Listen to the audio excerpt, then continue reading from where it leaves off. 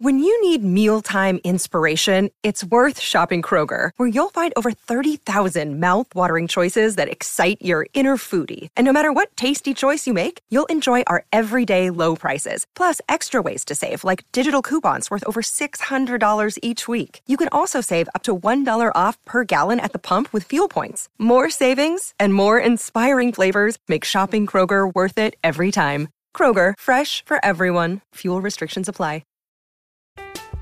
I'm Alex Rodriguez. And I'm Jason Kelly. From Bloomberg, this is The Deal. Each week, you'll hear us in conversation with business icons. This show will explore deal-making across sports, media, and entertainment. That is a harsh lesson in business. Sports is not as simple as bringing a bunch of big names together. I didn't want to do another stomp you out speech. It opened up so many more doors. The show is called The Deal. Listen to The Deal. Listen to The Deal on Spotify.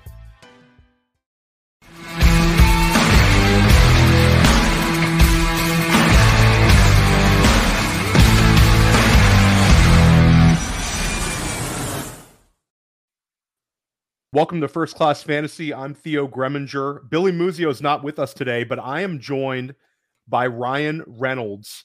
Not that Ryan Reynolds, but the important Ryan Reynolds for what we're trying to do. I would guess that the other Ryan Reynolds does not know ball like this Ryan Reynolds. Ryan is the Associate Director of Fantasy and Betting at the 33rd Team. This is the first of a few 33rd Team Player Profiler crossover shows that we're going to do over the next month. I had the opportunity to sit down with Josh Larkey and Ryan on the 33rd Team this week. It was awesome. I highly recommend you checking it out. We're going to load it on a Player Profiler YouTube a little later this week.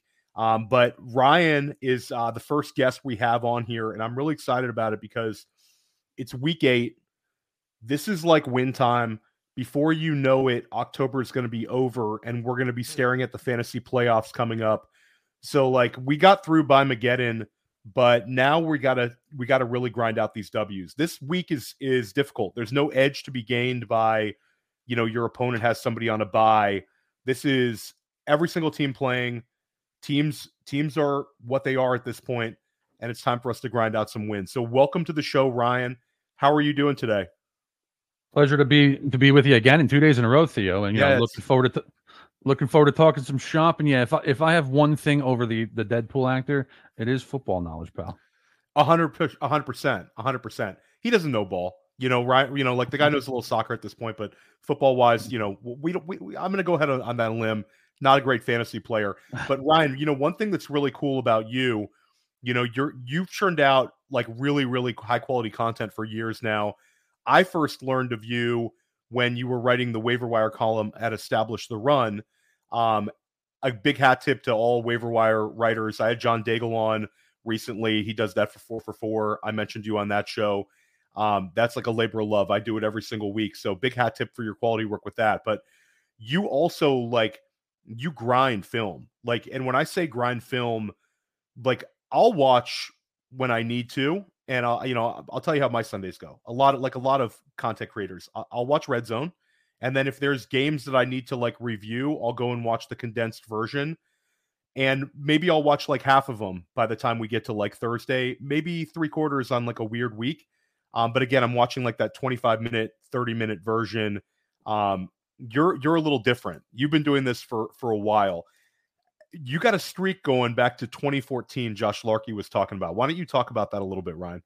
Yeah, I've as Josh says, I've watched every snap of every NFL game since 2014, and I'm still around to tell about it. At least so far, so good. So how my week goes from that perspective, Theo, is on Sunday I go to a friend's house that has multi TVs.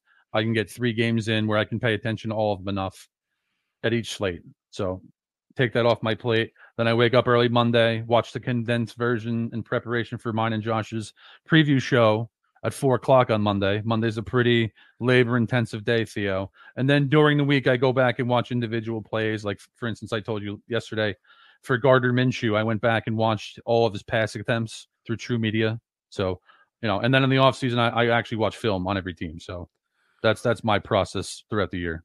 Yeah, so I'll also try to go back and watch some during the off season. I think that's a really cool thing where nowadays I can just click on a button and I can watch a condensed game. If I really want to watch like a bunch of Dallas Cowboys in the offseason, I could potentially watch 8 games in a pretty short amount of time, like a half a day. But back in the day, you didn't, not even back in the day, like we're talking about like 2014 when you started doing this. How was your process like back then? How did this come about? Well, I have to go back a little bit further than 2014 to talk about how this came about. My first big hit in sports speculation, is how I frame it, was through sports cards. Aaron Rodgers rookie cards. While he was sitting behind Brett Favre, just kept buying him and buying him and buying him. Bought my first car with my own money through that venture. I made around 30 grand in there.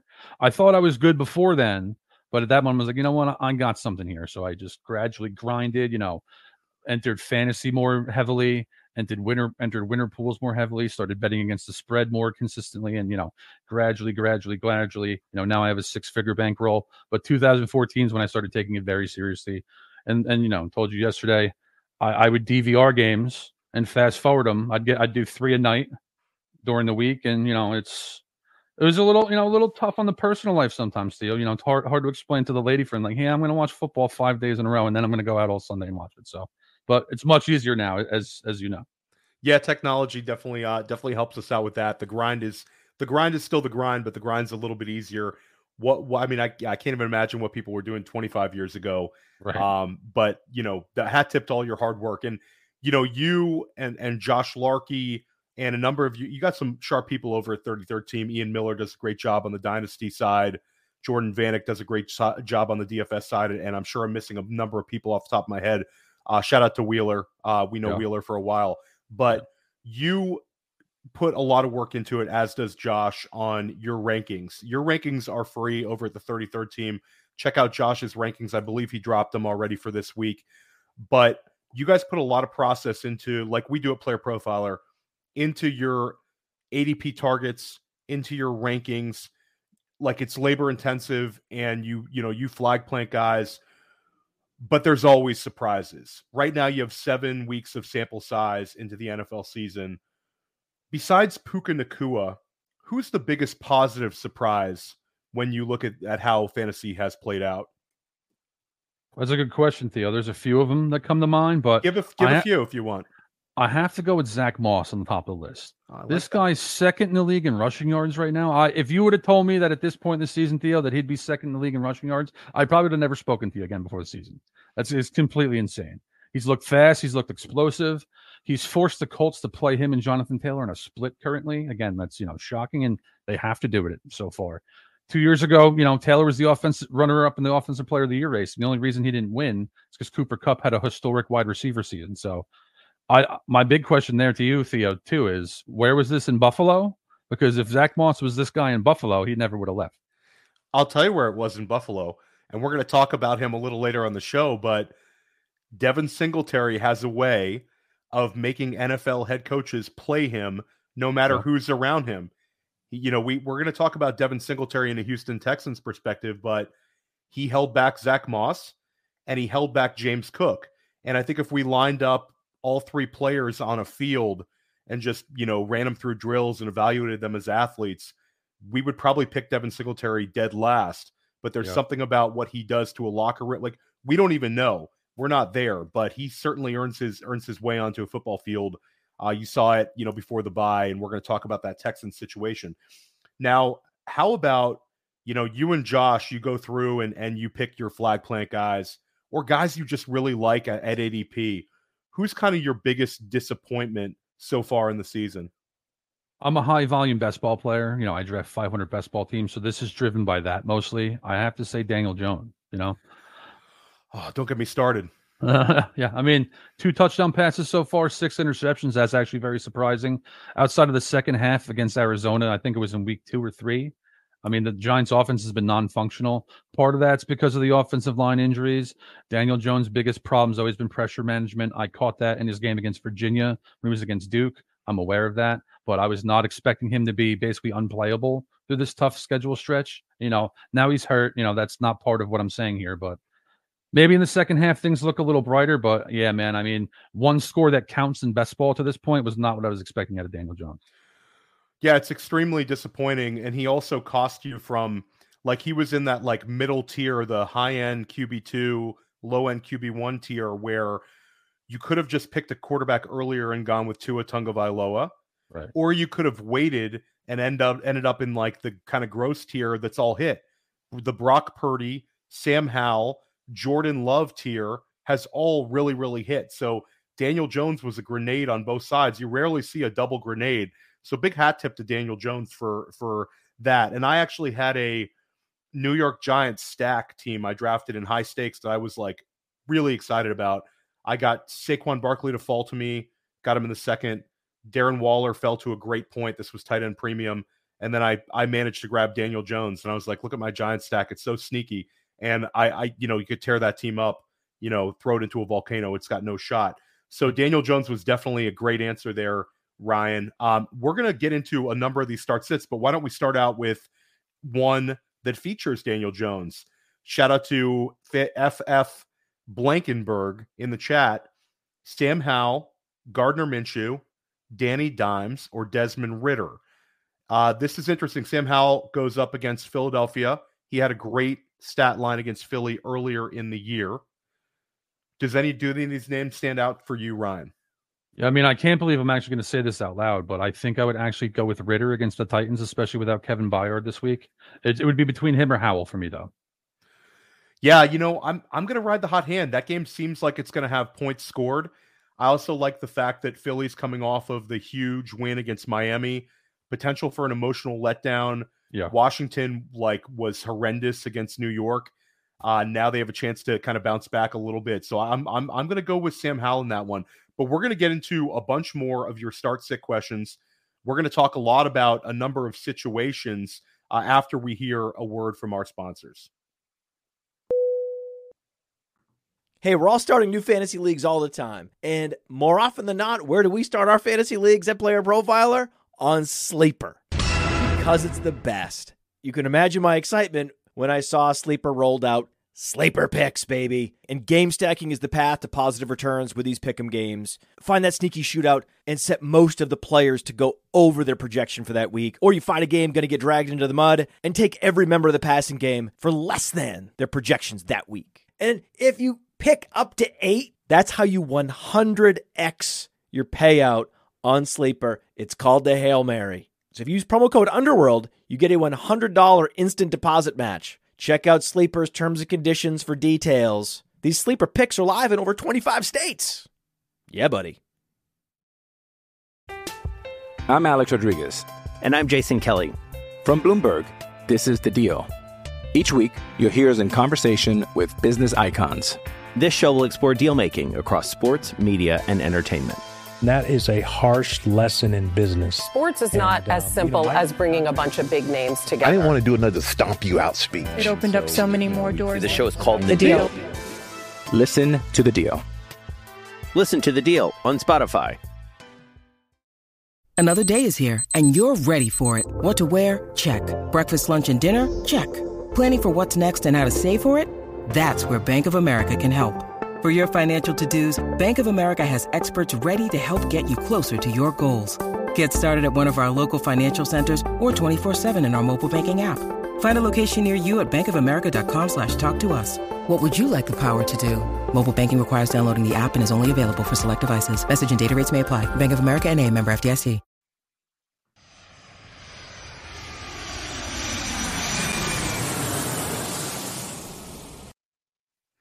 Welcome back to First Class Fantasy. I'm Theo Greminger, joined by Ryan Reynolds of the 33rd team. Let's just dive right into it. Last season, we had CeeDee Lamb absolutely smash. CeeDee Lamb starts off the year a little bit slowly and then goes on an absolute tear, finishes the season as wide receiver 5 overall. This season, he's wide receiver 24. Dallas, of course, was on a bye week this past week, but there's been a lot of very disappointing trends with CeeDee Lamb's usage. The air yards are down. The overall targets are down. Do you see a bounce back similar to last season's production, or do we all need to adjust our ideas about how CeeDee Lamb is in our fantasy lineups? I think it's going to be between the last 2 years. I think he had 1,100 yards off the top of my head in 2021, and last year was 1350. Touchdowns have been a problem this year. He only has one, so I think he's probably going to end up falling in the middle between the two there, primarily because the play calling is different. It's not really I don't have any issues with CeeDee Lamb as a player, but from Kellen Moore, Mike McCarthy, there's been negative production to this point, pretty much across the board for Dallas on offense. Yeah, it's definitely disappointing. I think a lot of blame is on like losing the Kellen Moore side, but it's tilting because people took CeeDee Lamb very early on in their drafts, and now he's kind of fallen into like this purgatory tier that's not like really driving your fantasy team to what you expected. I do think he's still got a lot of trade value insulation. Right now, if you're in a trading league, would you send CeeDee Lamb for Puka Nacua? No. Okay. Would you send CeeDee Lamb for DJ Moore? No. Amon-Ra St. Brown, 100%. Yeah. Would I, if I'm getting Amon-Ra St. Brown? Yeah, 110% for you. Yeah, so there you go. So you still have like, I feel like Nacua is like a litmus test for him because he's red hot and you're still on the CeeDee Lamb side. So you're bullish on him throughout the second half of the season. By definition with that one a little bit. I think you kind of answered that one. And I do think that we'll see a little bit of a, like Los Angeles this week, this could be a potential high scoring game. And I think you could see like a little bit of a squeaky wheel gets the grease. How about Tony Pollard? Pollard has not been bad. He's just been disappointing. He's right now, he's running back 17 on the season. Excuse me. I believe he's actually running back 13. I misspoke, but he's running back 13 on the season. He's had a couple of decent games, a couple of games where he's been somewhat invisible. What are your thoughts on Pollard? Looks maybe a little less explosive to me this season than last. Are you seeing that when you're watching film? Yeah, I mean, he had a great run last year. I think it was 4 or 5 games we just put up monster production, but he's one of those guys. Saquon Barkley's another one of these guys too. They're great athletes, fluid, fast players, but when they get a little nicked up, they come back to the field a little bit in that regard. And so far, yeah, I do think so. Hopefully he'll bounce back after the bye this week. I expect that he will. But, I mean, I do think for him, both with him and Lamb, I think they're going to go up from where they are, just not hit the heights that we were expecting entering the year. Take another one from the chat. David Montgomery or Josh Jacobs rest of season? Montgomery, of course, is dealing with an injury here. Jacobs has had 2 decent games recently, but overall, the rest, like Josh Jacobs has a very weird split. I believe he's got 2 top 6 finishes, and then after that, like he's running back 23 and below for his other weekly finishes. Your thoughts on Montgomery versus Jacobs? I think I'd actually leave Montgomery just because I like the environment better. Lions have a premium offensive line. The Raiders, I think, could be a bit of a sinking ship going from here. Tough schedule coming up. So I think I actually lean Montgomery over Jacobs. So we alluded to in the when we were first talking about Devin Singletary. You had discussed Zach Moss, and Devin Singletary, I think, was what was holding him back. We saw like a huge usage change in Houston's game in week 6. Of course, Houston was on a bye week last week, so a lot of things can change. But we had Devin Singletary getting more work than Dameon Pierce. He had the only running back targets in the game, and he actually was like 1 less carry than Dameon Pierce. So he's getting the higher value touches and somewhat of a split in the rushing work. Dameon Pierce has been very disappointing this year in his production. Devin Singletary has been a lot more productive. Now they have a bye week. Do you see a changing of the guard in the Houston Texans backfield?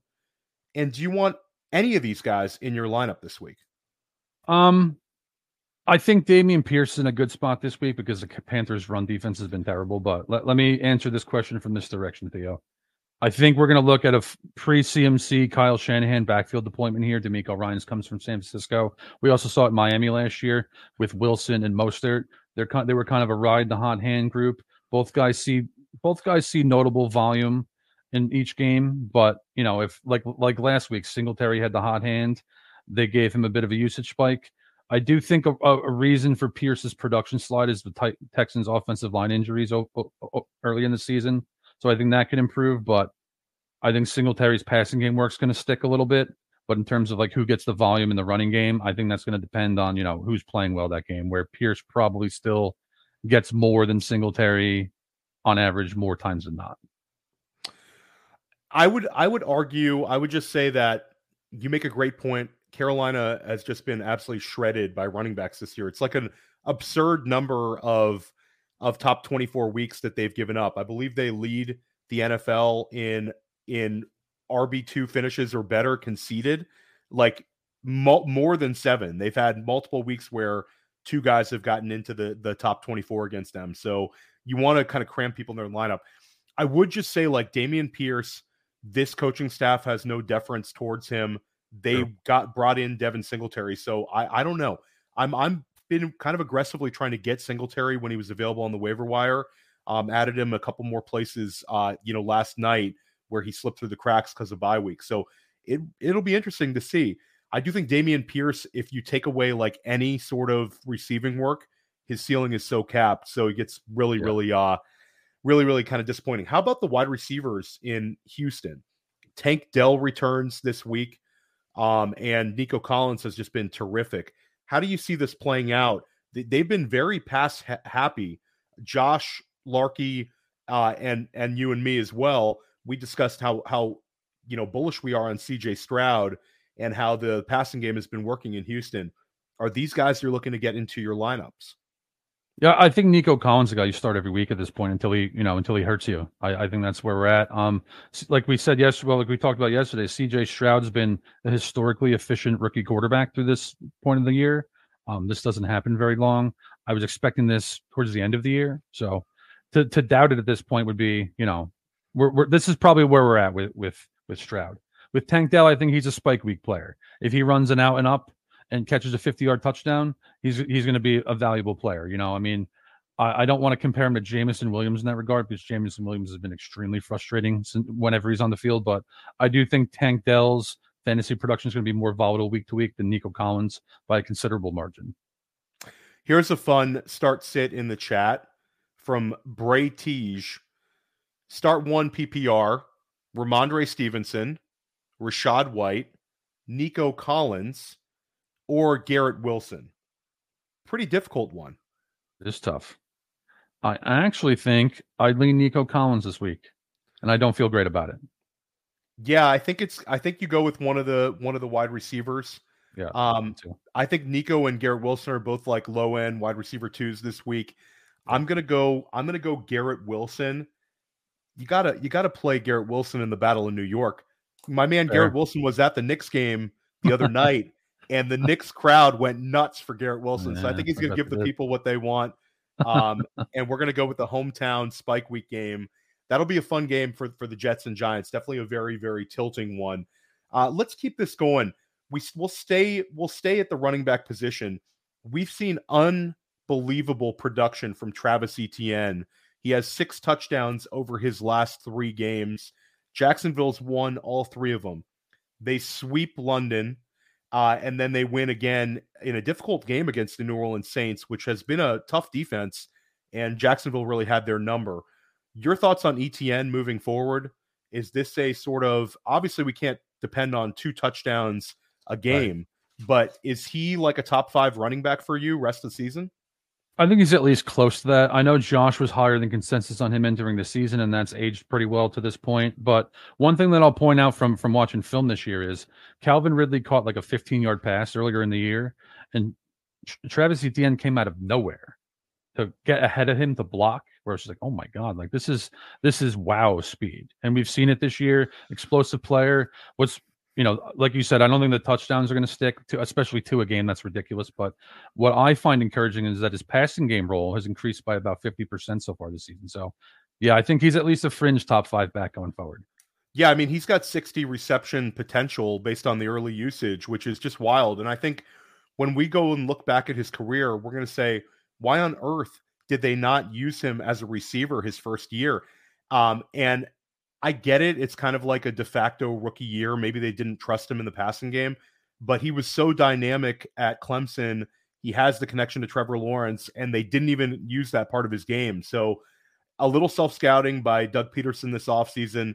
It's kind of like the dream usage for ETN. So I'm there.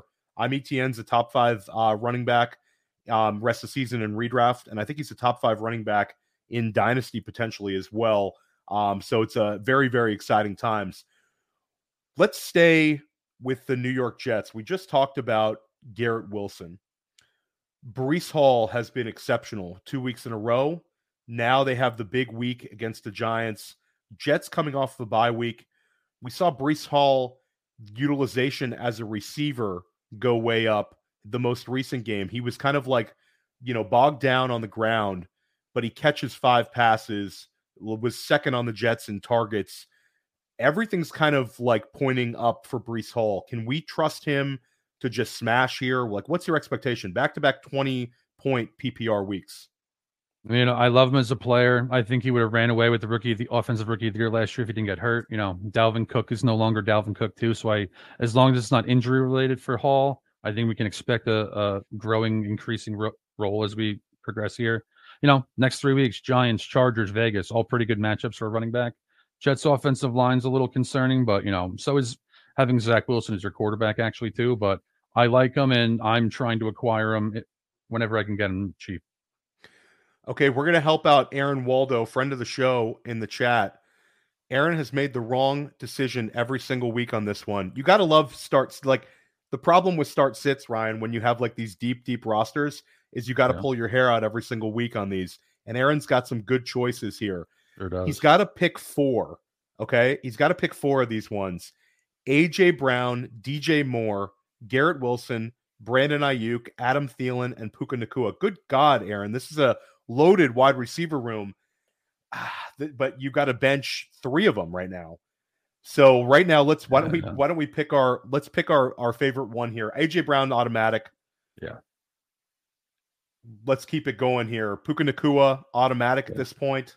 Yeah. How can we not start Brandon Ayuk when Deebo Samuel is out though? Yeah. Yeah. Okay, Agreed. so I'm at 3. I'm at 3 right now. Are we going to bench DJ Moore this week? Yeah, it's brutal. If Justin Fields was the quarterback this week, I would not bench DJ Moore. Since it's going to be Tyson Bagent, I think I'm still going to lean Moore.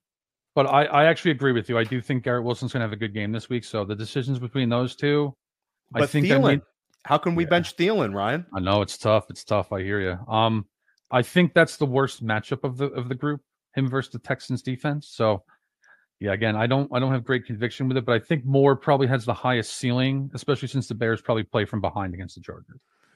So you hear that, Aaron? But Aaron, this is like what we call a champagne problem, and I think you're actually flexing your roster. Yeah. You're not in a bind. You're not in a bind. Yeah. And he wants to. Aaron, congratulations on all your money. It's an FFPC team too. Shout out to Harry Snowman in the chat. Shout out to Kim Smith in the chat. Kim is agreeing with all of your calls, Ryan. So you got to love that. Let's keep this going. Breece Hall we just discussed, and that's a backfield which is extremely clear. Just start your Breece Hall. But one backfield that's, I don't want to say it's up in the air, because I think Darrell Henderson's earned the role. But this Rams backfield without Kyren Williams is interesting. Last week we saw Darrell Henderson just play about 60% of the snaps. He had 17 rushing attempts, and he falls in the end zone. He sees a little bit of work out of the backfield as a receiver, not much. You also have Royce Freeman, who looked pretty explosive on a couple of runs. And I don't mean to say it's Royce Freeman, but it's Royce Freeman. So where are you at with this Rams backfield this week? And one distinction here, Ryan, maybe you could share this, because I talked about Darrell Henderson on my waiver wire show, and there's a couple people shot back and was like, didn't you see he was demoted? They put him back on the practice squad. Maybe you could kind of define the rule, because that shouldn't matter at all. Like, NFL teams have 3 times to keep putting a guy in a practice squad and pulling him up. So that's just a contractual thing, correct? I would think so. Yeah, it's a little weird. I don't remember a lot of instances where a running back basically gets a borderline bell cow role and then goes to the practice squad. But yeah, I do think it's a contractual issue. Just in general, a big part of football is doing your job. So Henderson's the leader in that area, this backfield. especially against a team like Dallas that is a premium pass rush. He can block. I know no one really wants to hear that. That's not a very sexy thing to lean on here, but especially when you have a veteran pocket passer like Matthew Stafford that's had injury problems, you don't want to put a rookie back there that you can't count on. They can count on Henderson the most. And like you said with Freeman, I've always been a Royce Freeman guy, but we're in what, like year 6 now for Royce Freeman, maybe even more than that. Had a lot of miles on him in college, so he's also probably the second most reliable runner in this group. And then if you're in a super deep league and you're looking long term, maybe Myles Gaskin for free, and I'm talking super deep. But I think it's Henderson this week because of the matchup, especially. Yeah, I'm interested to see. You mentioned the pass blocking, but Dallas seems like a game where you could see Henderson being utilized a little bit more as a pass catcher out of the backfield. Maybe he catches 3 passes.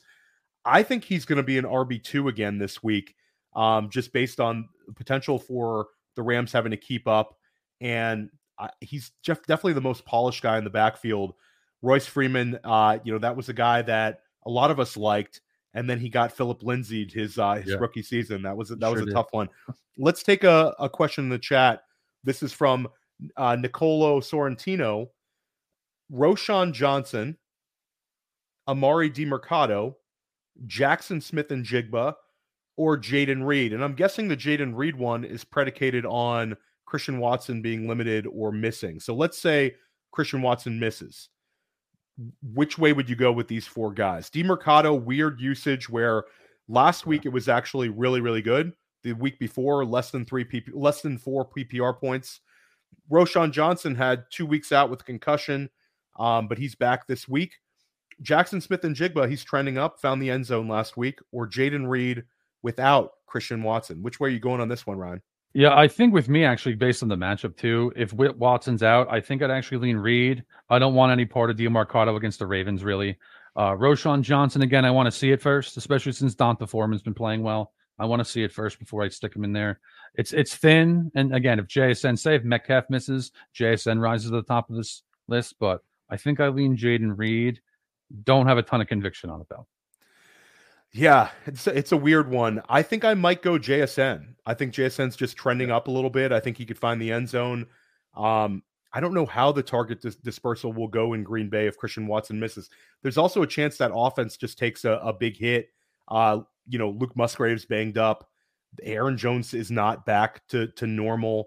Right. You saw more A.J. Dillon last week, so I think that offense is trending down. I think I'm going JSN on that. Anybody who watches the show knows I have a bet with Billy Muzio from before the season, $350, Ryan, on JSN finishing as a wide receiver 36 or better.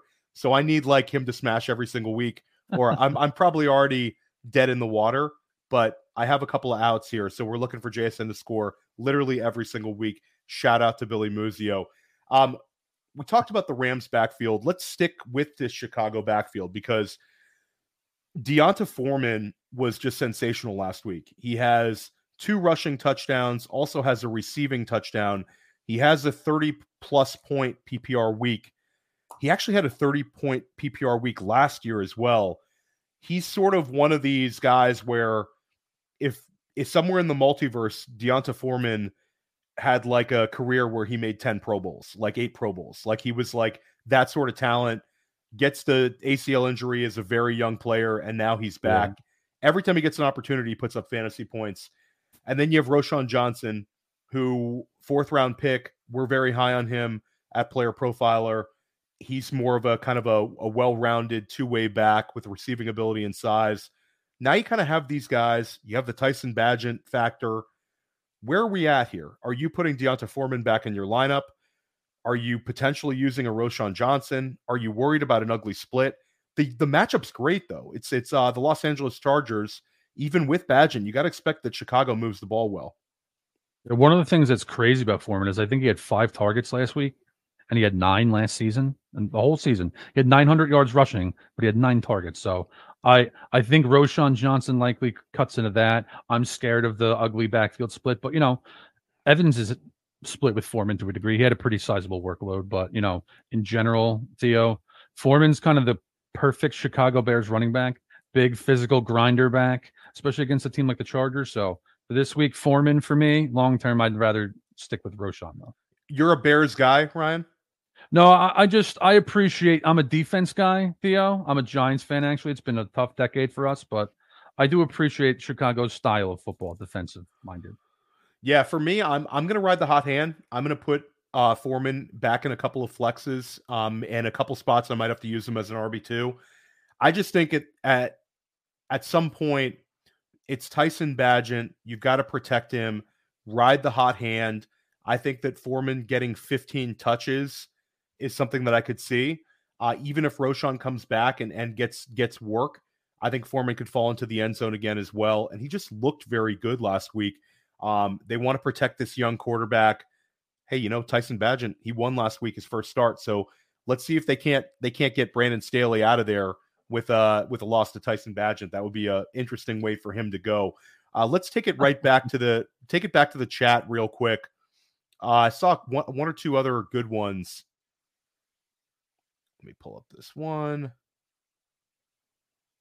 Christian Watson or Deontay Johnson in half-point PPR. This is assuming Christian Watson plays, or Deontay Johnson, who finished tied with George Pickens in targets this past week, his first week back. Was out targeted, had the same amount of catches, but he looked all right. He looked healthy. And then Christian Watson, again, who's, banged up, another knee problem. For me, I'm going to go Deontay Johnson in this one. That Jacksonville secondary has been getting shredded all season long. I think that they're bottom 3 in yards conceded, gave up 300 passing yards to Derek Carr last week. Where are you at on this one if Christian Watson plays?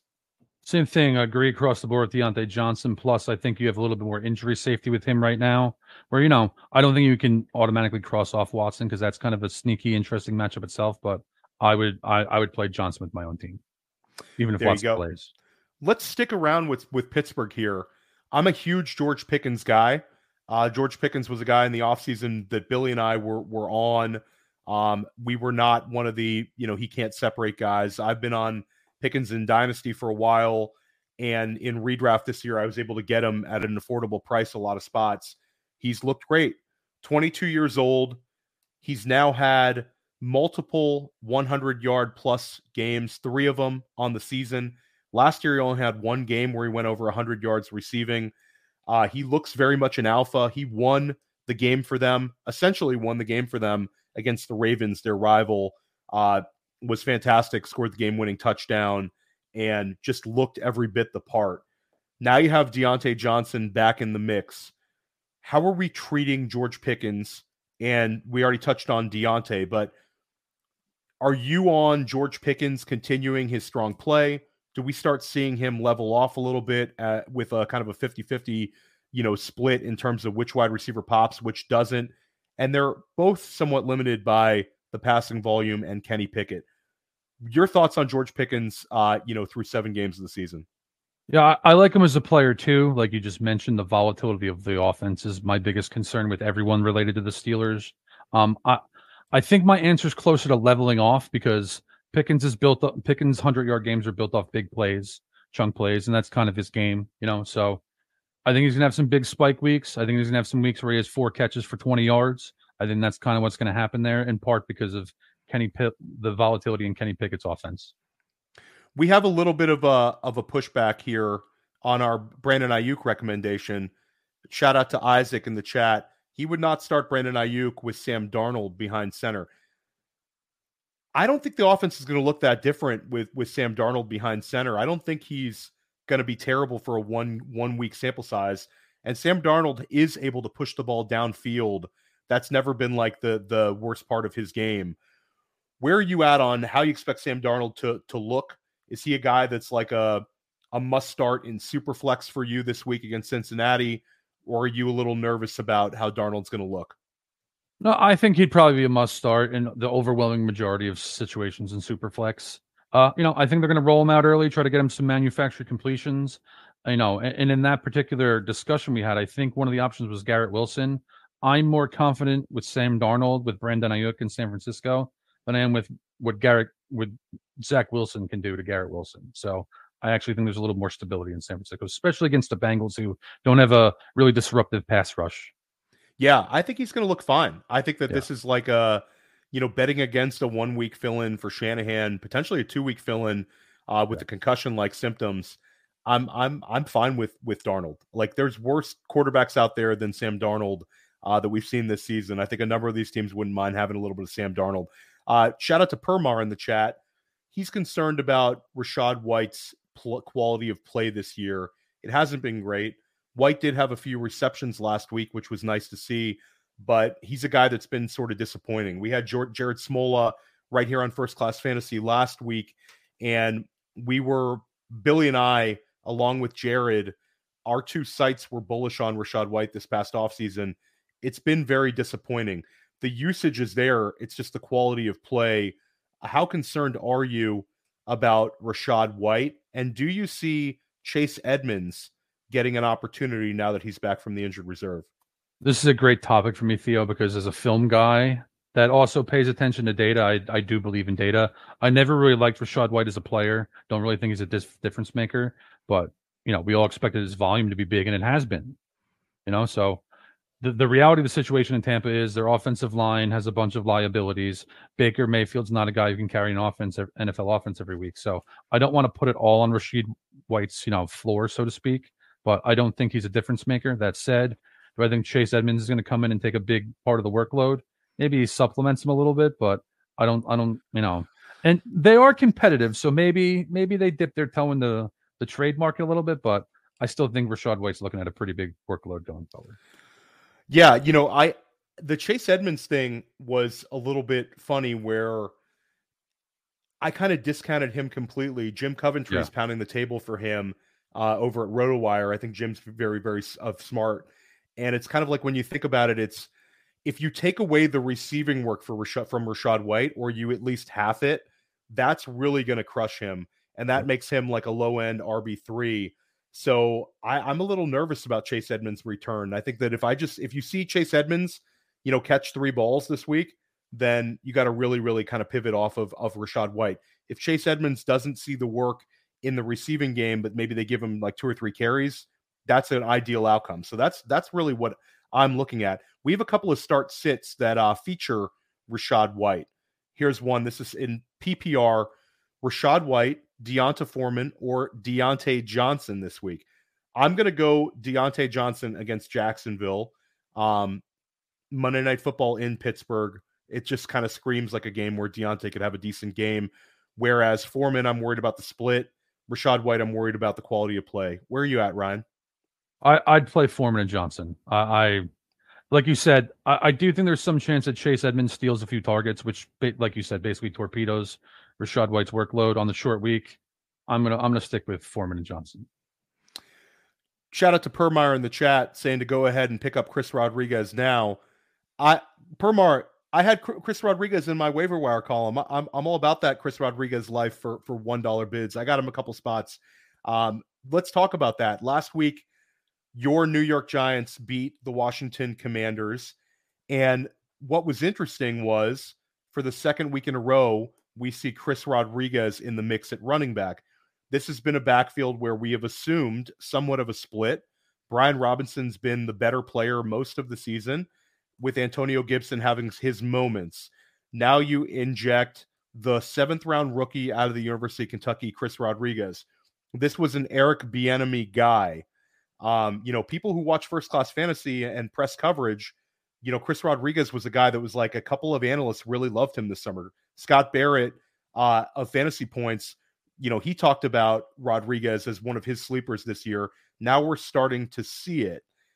Does this scare you with Brian Robinson? Does this just become a 3-man split? Rodriguez, he couldn't get targets in this backfield, could he, Ryan? Like, where are we at on Chris Rodriguez and the Washington Commanders backfield? Yeah, I think both scenarios scare me. Like, I do think a 3-way split is very on the table. A couple of years ago, same kind of situation. And then the other thing is, Brian Robinson hasn't been as good this year as he was last year. So there's room for someone to surge and take his job a little bit, or at least eat into it more consistently. So I am concerned. I am interested in getting Rodriguez for cheap if you can. But even still, like, he's probably going to need an injury to be a guy that you can play every week.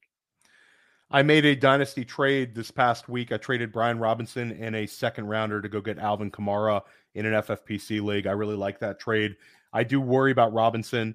I just think he's kind of somewhat of a jag, and this was a Rich Rodriguez guy, a Ron Rivera guy, and Ron Rivera has always deferred to Robinson. Robinson, has the off the field incident.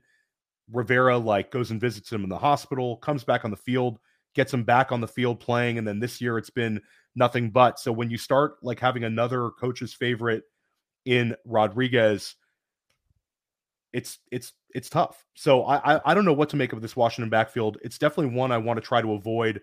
I like Terry McLaurin, and that's pretty much it. I'm going to use Sam Howell in a couple spots this weekend, but I worry about being able to trust any of those guys moving forward. Let's talk about the Cleveland backfield, because right now we have Jerome Ford, who's been playing quite well. Jerome Ford is going to miss. They're saying it's a week or two, but when you talk about high ankles, I don't really trust them. They say it's a not a serious high ankle sprain. Give me a break. I don't know what to make of that. But we saw Kareem Hunt get slightly more usage, and then we see Pierre Strong, who's been a guy that Billy Muzio and I have liked for a while, starting to get into the mix. You also have the factor of Deshaun Watson missing another game. So there's going to be, I think, more running back touches than usual this weekend. Your thoughts on Hunt and Pierre Strong? Are you using one of them? Could this be a split? What do you anticipate? When Hunt returned a couple weeks ago, he actually looked better than I thought. I assumed he was washed, to be honest, and he looked better than I thought. Again, he veteran, reliable veteran. When you have a guy like PJ Walker under center, or even Deshaun Watson at this point, volatility, you want to cut that down as much as possible. So I do think he's going to see a consistent role. That said, just like you guys, I like Pierre Strong too. A little overweight on him in best ball when he was in New England. Obviously, that hasn't turned out too well to this point, but explosive player. Definitely a good change of pace back paired with Kareem Hunt. And the thing with the Browns is the strength of their offense is their offensive line. So them leaning on their run as often as they can, that could be a hot hand situation too. But I do think Hunt is in the driver's seat to see more consistent usage. Yeah, Hunt's a guy that I think if you have him, you have to start him. Yeah. There's a couple of X factors that I think play into it. 28-year-old Kareem Hunt, who's looked good on a per touch basis last week, can he handle an exceptional amount of volume?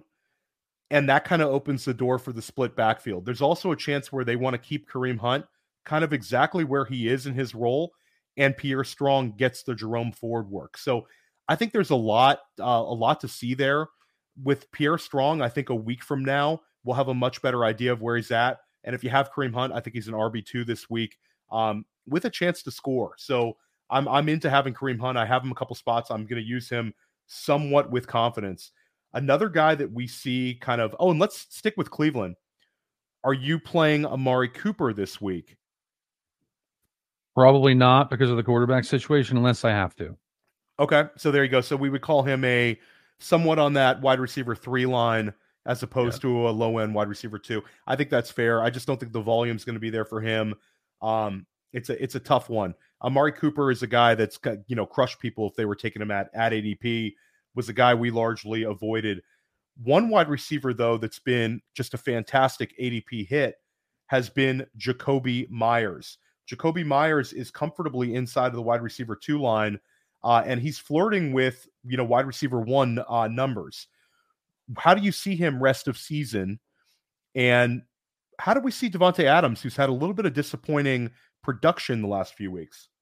Yeah, this is one of those things. Adam Levitan just said this recently. Our job is to not figure out what coaches should do. It's what they actually will do. I'm going to dip my toe into the thing that we shouldn't do here. Devontae Adams should probably be traded. If the Raiders are being honest about themselves, assessing their situation appropriately, trade him to a contender. And then that's long term for me. That's the intrigue with Jacoby Myers. That's actually why I drafted, why I'm a little overweight on in best ball too.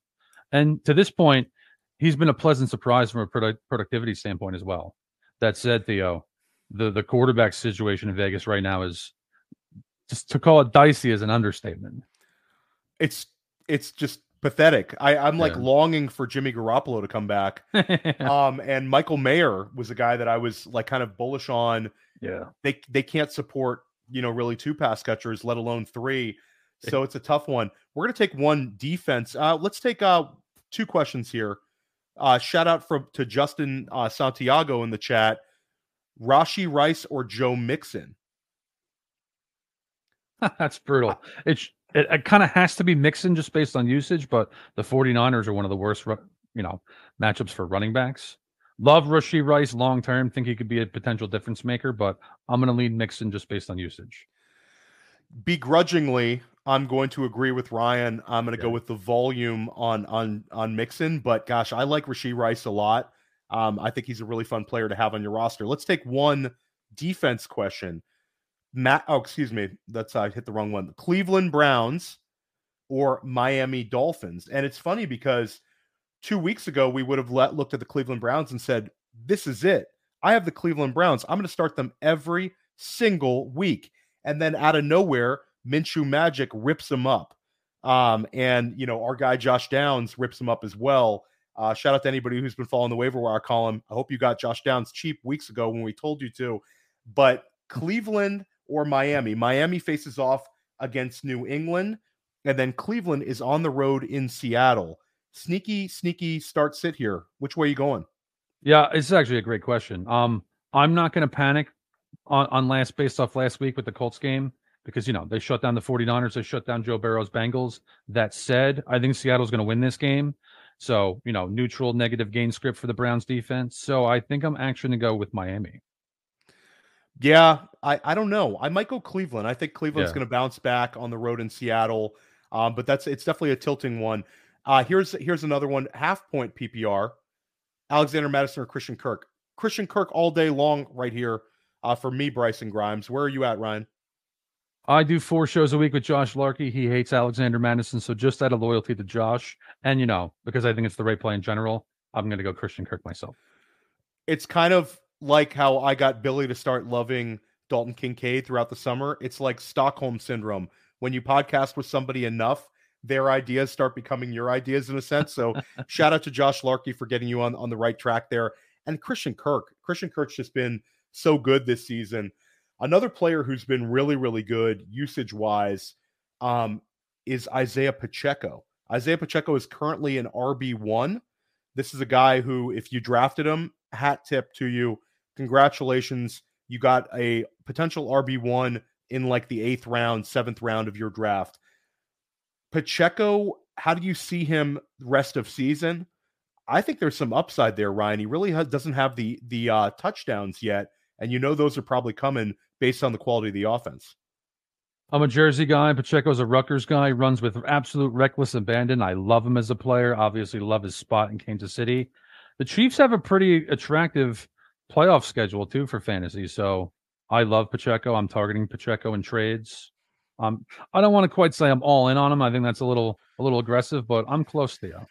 Yeah, I'm pretty close to all in on Isaiah Pacheco, and I think he's got a little bit more insulation in Dynasty. In redraft, he's a smash trade in redraft. You have the number 2 offensive skill position player in one of the league's better offenses.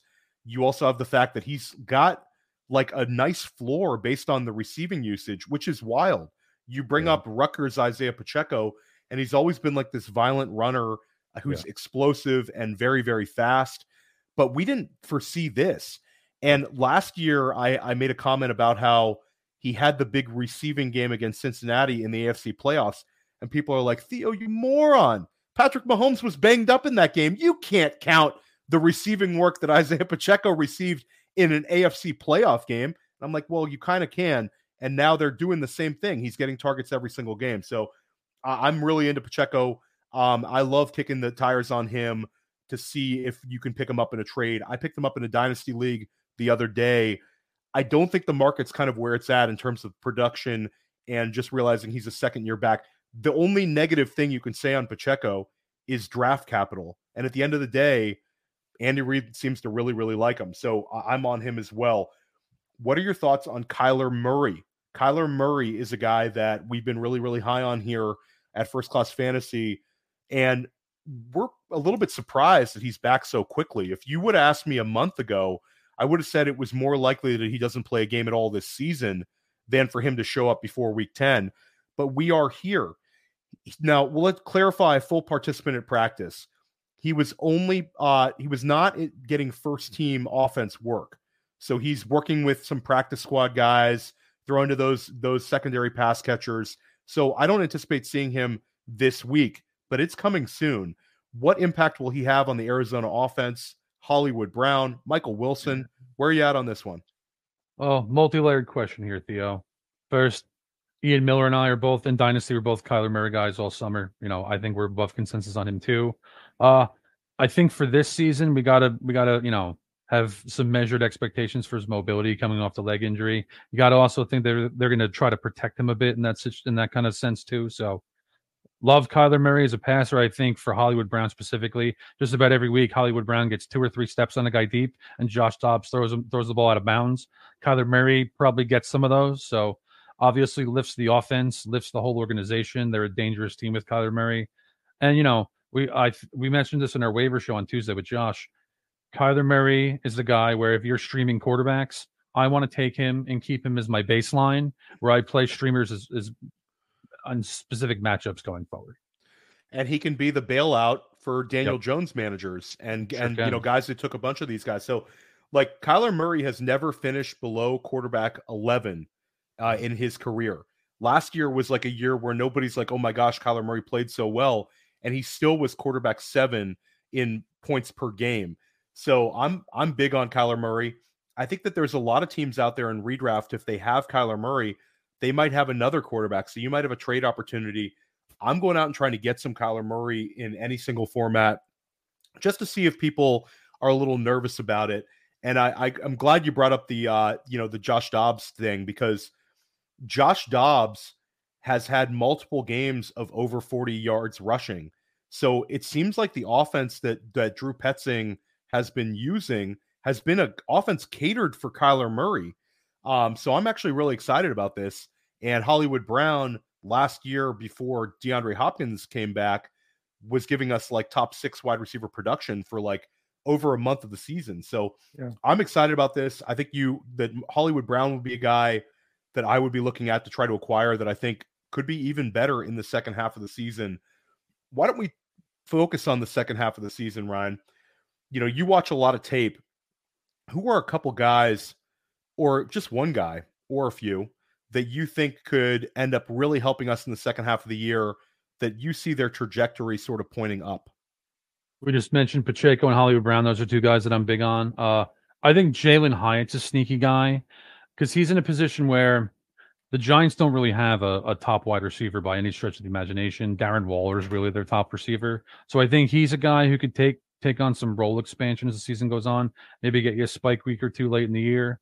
I know one matchup in particular in week 17 is Rams versus Giants. That game has a little bit of sneaky shootout potential because both secondaries are a little weak. So I like Hyatt as a dart throw. And then for quarterbacks, I'm going to go the other way on this. One thing that you just want to pay attention to is look at the Miami Dolphins schedule in the playoffs.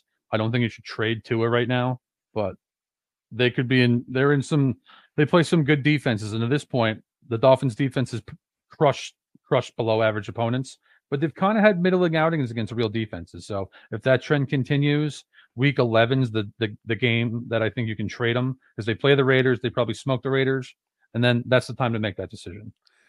Big buzzkill comment right there, Ryan, to try to put some cold water on my Mike McDaniel offense, especially when they're getting my boy A-Chain back. Don't do it, Ryan. Don't do it. Let's take a couple more questions here. Ignacio Montoya, Tyler Algier, or Deonta Foreman, 0-point PPR. So this is a standard question. I got to go Foreman here. Easy. I mean, here's the thing, Theo. Arthur Smith's the reason we're even having this conversation. He's a sicko. He must be stopped. I'm going Foreman too, but I do think it's more of a question than it should be. It's Foreman. Arthur Smith, don't do it. Don't do it. Don't do it. Shout out to the notorious JR. This is our new producer here at First Class Fantasy. You're going to see him in the chat often. Let's make another 1 or 2 teams, and then we got to kind of get you out of here. One situation that's very tilting right now is Devonta Smith. Right now, A.J. Brown is playing as well as anyone in fantasy. He could be the league winner. He's wide receiver 3 overall. If you take away those first 2 weeks of the season, he's wide receiver 1 overall. Devonta Smith is wide receiver 29 overall. Last year, when the season ended, A.J. Brown, wide receiver 6, Devonta Smith, wide receiver 9. So they were very close last year. Devonta Smith was the guy that was going in the second round, early third if you were lucky. And right now you're seeing a huge disparity in the usage. Is this going to even out, or is this kind of the new normal with the offensive coordinator change? Let me give you a big answer here, Theo. Joe Banner used to run the Eagles. He hired Howie Roseman, and something that he says that the Eagles do strategically is they throw early to run late. One positive for everyone that's involved with the Eagles passing game is their schedule stretch to the rest of the year. Take a look at it when you get a chance. Is absolutely brutal. They're going to be in some neutral game scripts. They might even be in some negative game scripts, so I think the passing volume is going to go up. That said, A.J. Brown right now looks like Terrell Owens if Terrell Owens was less dramatic. You know, that's what's going on right now. I don't think it really evens out. I think Brown is what he is at this point, but I do think Smith's going to have a few spike games going forward. So I'd say he probably finishes still below expectations, but closer to like a solid wide receiver 2 long term. Devonta Smith or Zay Flowers? I would still stick with Devonta Smith, but that's a very real decision. Devonta Smith or Jordan Addison? How long is Justin Jefferson going to be out is the question there. So I think I'm going to lean Smith. Okay, I'll give you one more because this is a trade that I think people could get done. Yeah. Devonta Smith for Michael Pittman. I'm going Pittman. I'm going to go Pittman too, actually, and I would have never thought that 2 months ago. Yeah, and that's crazy to me that we're talking about a guy, Michael Pittman, that falls to round 8. And then you're talking about Devonta Smith, a second-round pick. And at the end of the day, if somebody sends me that trade offer, I'm accepting it. I think it's not even close at this point. Do you have time for a couple more of these questions in the chat, Ryan? Absolutely, yeah. Okay, cool. Tyler Lockett or Calvin Ridley? I'm going to go Lockett just because he's been more consistent, but I don't feel good about that. I don't feel good about either one of these. I'm actually going to go Calvin Ridley because every time we want to bury Calvin Ridley, he catches a touchdown. Yeah. Incredibly disappointing last week, and the game was in prime time. Now he's going to be on everybody's benches, and he's going to catch a touchdown pass. So Ridley's, it's not what we wanted, but he's not like completely dead, I don't think. Let's go Nico Collins or Chris Olave. Chris Olave for me. Yeah, Chris Olave for me too. And your thoughts on Olave? I think one thing we're looking at here is, two things. One, last week, I think people gave Derek Carr too hard of a time for being conservative. They were down both of their offensive tackles. The Jaguars have 2 guys that were taken in the top 10 that are edge rushers, dynamic athletes. So I think that's one of the reasons there. He's also been playing through a shoulder injury. So I think some regression, especially on touchdowns, is coming for the Saints passing attack. And Olave's, from a production standpoint, just like, targets, yards, receptions, he's been fine. The Saints have a very attractive schedule. Like their next 3 games, it's about as good as it gets. And you have Derek Carr, who's passed for 300 yards in back-to-back games. So I think this Saints offense, despite the loss to Jacksonville, is going to be fantasy friendly the next few weeks. Let's do, okay, here we have a lot of Tyler Algier questions this week. Shout out to Anthony in the chat. Tyler Algier or Kenny Gainwell? This is an ugly one, Anthony. Yeah, you got some problems this week, my man. But I'm going to go Algier for this one. Yeah, me too. Yeah, that's a tough one. Anthony, definitely a friend of the show. Here we go. This one looks pretty easy for me. But your thoughts on Breece Hall versus the New York Giants? Pretty tough game. It could be very low scoring. Or Jahmyr Gibbs, and this is assuming no David Montgomery, versus Las Vegas this week. And this is a full PPR. And Jahmyr Gibbs last week had sort of a dream well, not a dream, but like when you drafted Jahmyr Gibbs, this is the kind of usage you were thinking you were going to get at times. 20 touches, 9 catches, runs for a touchdown, looks every bit of like the next kind of like Kamara, Eckler, McCaffrey type usage. First, Breece Hall, who, I'm calling the league winner. So I got to stick to my guns. It's Breece Hall no matter what, if this is head-to-head. And that's a champagne problem to be able to choose between these two on your team. Ryan, your thoughts? Yeah, I'm going to go Breece Hall too because, like you said about last week, the Lions were in a negative gain script like in the first quarter essentially. So a dream spot for Jahmyr Gibbs where I think they're going to throttle the Raiders. So I think that those, I don't think 10 targets are coming this week for Jahmyr Gibbs.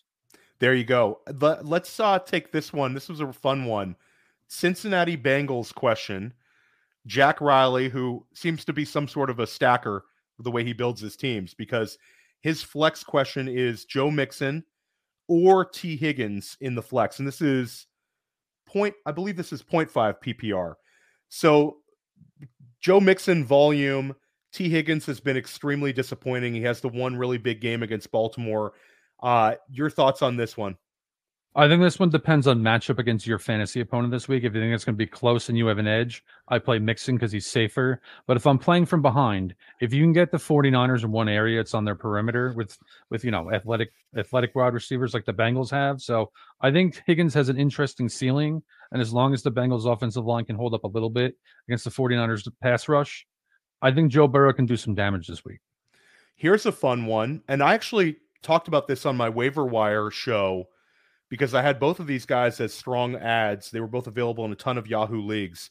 But Michael Mayer or Trey McBride, second round pick this past draft, second round pick in the year before. McBride now has a big opportunity. He's outproduced Zach Ertz back-to-back weeks. Now Zach Ertz is sent to the IR. Mayer, we talked about, has had the 5 catches for 75 yards 2 weeks ago. Now potential quarterback issues. I'm going to go Trey McBride here based on the usage and the fact that I think that this Arizona Cardinals offense is trending up with Kyler Murray. Where would you be on this one? Mayer has the better matchup. The Lions actually struggle against tight ends a little bit, but McBride's usage, playing from behind against the Ravens defense, it's real stingy. And, a tight end can be a bad quarterback's best friend. So I'm going to go McBride too. Yeah. I'm excited for my McBride shares. And it's been a guy that's been like, I drafted him a bunch of dynasty places, completely invisible as a rookie. Then old man Zach Ertz on like multiple injuries, 33-year-old Zach Ertz like completely relegates him. Now it's like the comeback season. So the lesson learned is in Dynasty, Ryan, never ever take an L. You just have to wait. Let's take this one. This is Dylan Gibson, DeAndre Hopkins versus Atlanta, or an absolute disrespect from Dylan to refer to Tank Dell as Lil Tank. Calls him Lil Tank versus Carolina. So where are you at on this one? DeAndre Hopkins versus the Atlanta Falcons. Tank Dell, not Lil Tank Dell, versus the Carolina Panthers. Backup quarterbacks like Will Levis tend to get tunnel vision on wide receiver ones. DeAndre Hopkins is a wide receiver one, and I'm going to stick with the expected volume in that scenario. Tunnel vision is the operative word there. You got to go D-Hops this week. Also, you could see DeAndre Hopkins, like all of these Titans, could get moved at the trade deadline. Yeah. So maybe a few extra targets go to DeAndre Hopkins. I actually have a theory that if you see a very minimal usage Derrick Henry week, then he's getting traded. They don't want to ruin the trade with like potentially him getting banged up. So if you see a Spears-Henry split, then I think he's getting moved. Where do you put any legs to the Derrick Henry getting traded rumors out there, Ryan, or do you think it doesn't happen? I mean, they should have a fire sale. I mean, once you trade Byard, your secondary is already terrible. You trade your best player in your secondary. It's a bit of a white flag on the season. I'd trade Henry. I'd trade Hopkins if I could. Absolutely. How good would Derrick Henry be if he goes to the Baltimore Ravens, which is the rumored destination? I mean, that is exciting. Put him right next to Lamar Jackson. I mean, we've seen him next to a Ryan Tannehill type scrambler, but not next to a guy who can just rip off a 50-yarder like Lamar Jackson. How would you look at Derrick the rest of the season? A significant bump up or about the same based on potentially less volume? I'd say definitely a bump up because, Lamar Jackson's like having an extra player in offense, especially when you're trying to stop the run, and a guy like Henry paired next to him on zone reads, stuff like that. It's just, I want to see it as a football fan. And, plus the Ravens have a top 10 offensive line. So definitely a bump up for me. That said, the big dog is not quite what he used to be. No, he's definitely not. But I do think, short term and actually potentially like a dynasty, I think this could be a bump up. I mean, you think about, they're obviously very different, but you think about that season that Mark Ingram had next to Lamar Jackson, like Lamar does some things. And just that offense seems to be kind of trending up. It's like the Pittsburgh game kind of woke them up. Shout out to Joanna Jackson in the chat. Jacoby Myers or Sam Laporta, and this is 1.5 point tight end premium. I'm going Laporta, the greatest tight end we've ever seen in our lifetimes. And in 1.5 point PPR, I can never, ever bench Sam Laporta. Where you at, Ryan? Yeah, I'm going to do the same thing. I'm going to go to Laporta. Plus, I think Detroit's going to slaughter the Raiders. So if they score 4 or 5 offensive touchdowns, I want shares this week. So, Ryan, why don't you let everybody know where they can find your work? Maybe talk a little bit about, the gambling content as well as the fantasy. You can find me at Ryan Reynolds NFL on Twitter, Facebook, Instagram. On Monday, I write a Survivor Pool preview. We finalize later in the week when injury reports are in the books. On Tuesday, Josh Larkin and I have a waiver wire show. We do a game preview show on Mondays. My big piece is expert picks that comes out on Thursday mornings. I write a paragraph or two, summing up every game, what each team needs to win with a score prediction. Then I finalize plays and winner pools, Survivor again, any ATS leans I have later in the week in my betting previews. No, it's very cool. I mean, Ryan, you're as sharp as it gets. And all of Ryan's work at the 33rd team is available for free. Josh Larkey's work is available for free. Highly recommend those guys, both big friends of the show and of Player Profiler. We're going to continue our series with the 33rd team. Definitely go out and check out. You can wait and see it right here on Player Profiler YouTube. It'll be up probably tomorrow, but we're going to be loading in these shows that streamed on 33rd team. It was Josh, Ryan, and I discussing all first and second year quarterbacks. You're going to see the Podfather, Matt Kelly, on 33rd team soon. I believe Matt is discussing running backs. And then you're going to see 2 more of those over at the 33rd team. And then here, right here on Player Profiler, you saw Ryan here today. This show was fire. The chat was lit. And then you're going to see Josh Larkey coming on the game plan this Saturday with Matty Kiwoom. The game plan should be on around, give or take, around 11 or 12 noon on Saturday, East Coast time. So definitely check those out. We're going to be doing this for a month. And then we have a very, very cool finale, which we're going to do. And we have a pretty cool announcements for that one. That'll be sometime in November. So look for a lot more of these 33rd team and Player Profiler crossover episodes throughout the next month. Ryan, you crushed it today. Everybody in the chat, you guys were great. Everybody have a fantastic rest of your day. And let's get some wins this week. Stick with us here at Player Profiler. I have Andrew Erickson of Fantasy Pros coming on press coverage tomorrow. So if you enjoyed this time of day, it's going to be a little bit earlier in the morning. That should be right around 11 a.m. Friday, East Coast time. Andrew Erickson.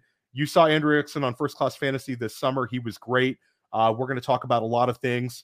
And everybody, let's just crush it. It's week 8. Time to win some money. Time to win some championships. Let's go.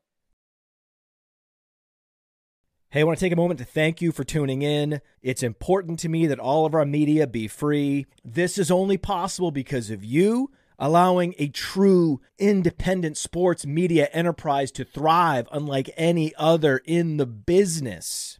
So please subscribe to the All In package to continue to make all of this possible, to ensure that all of our stats, information, data, content is available to you, especially you, the people that get the site and get the show.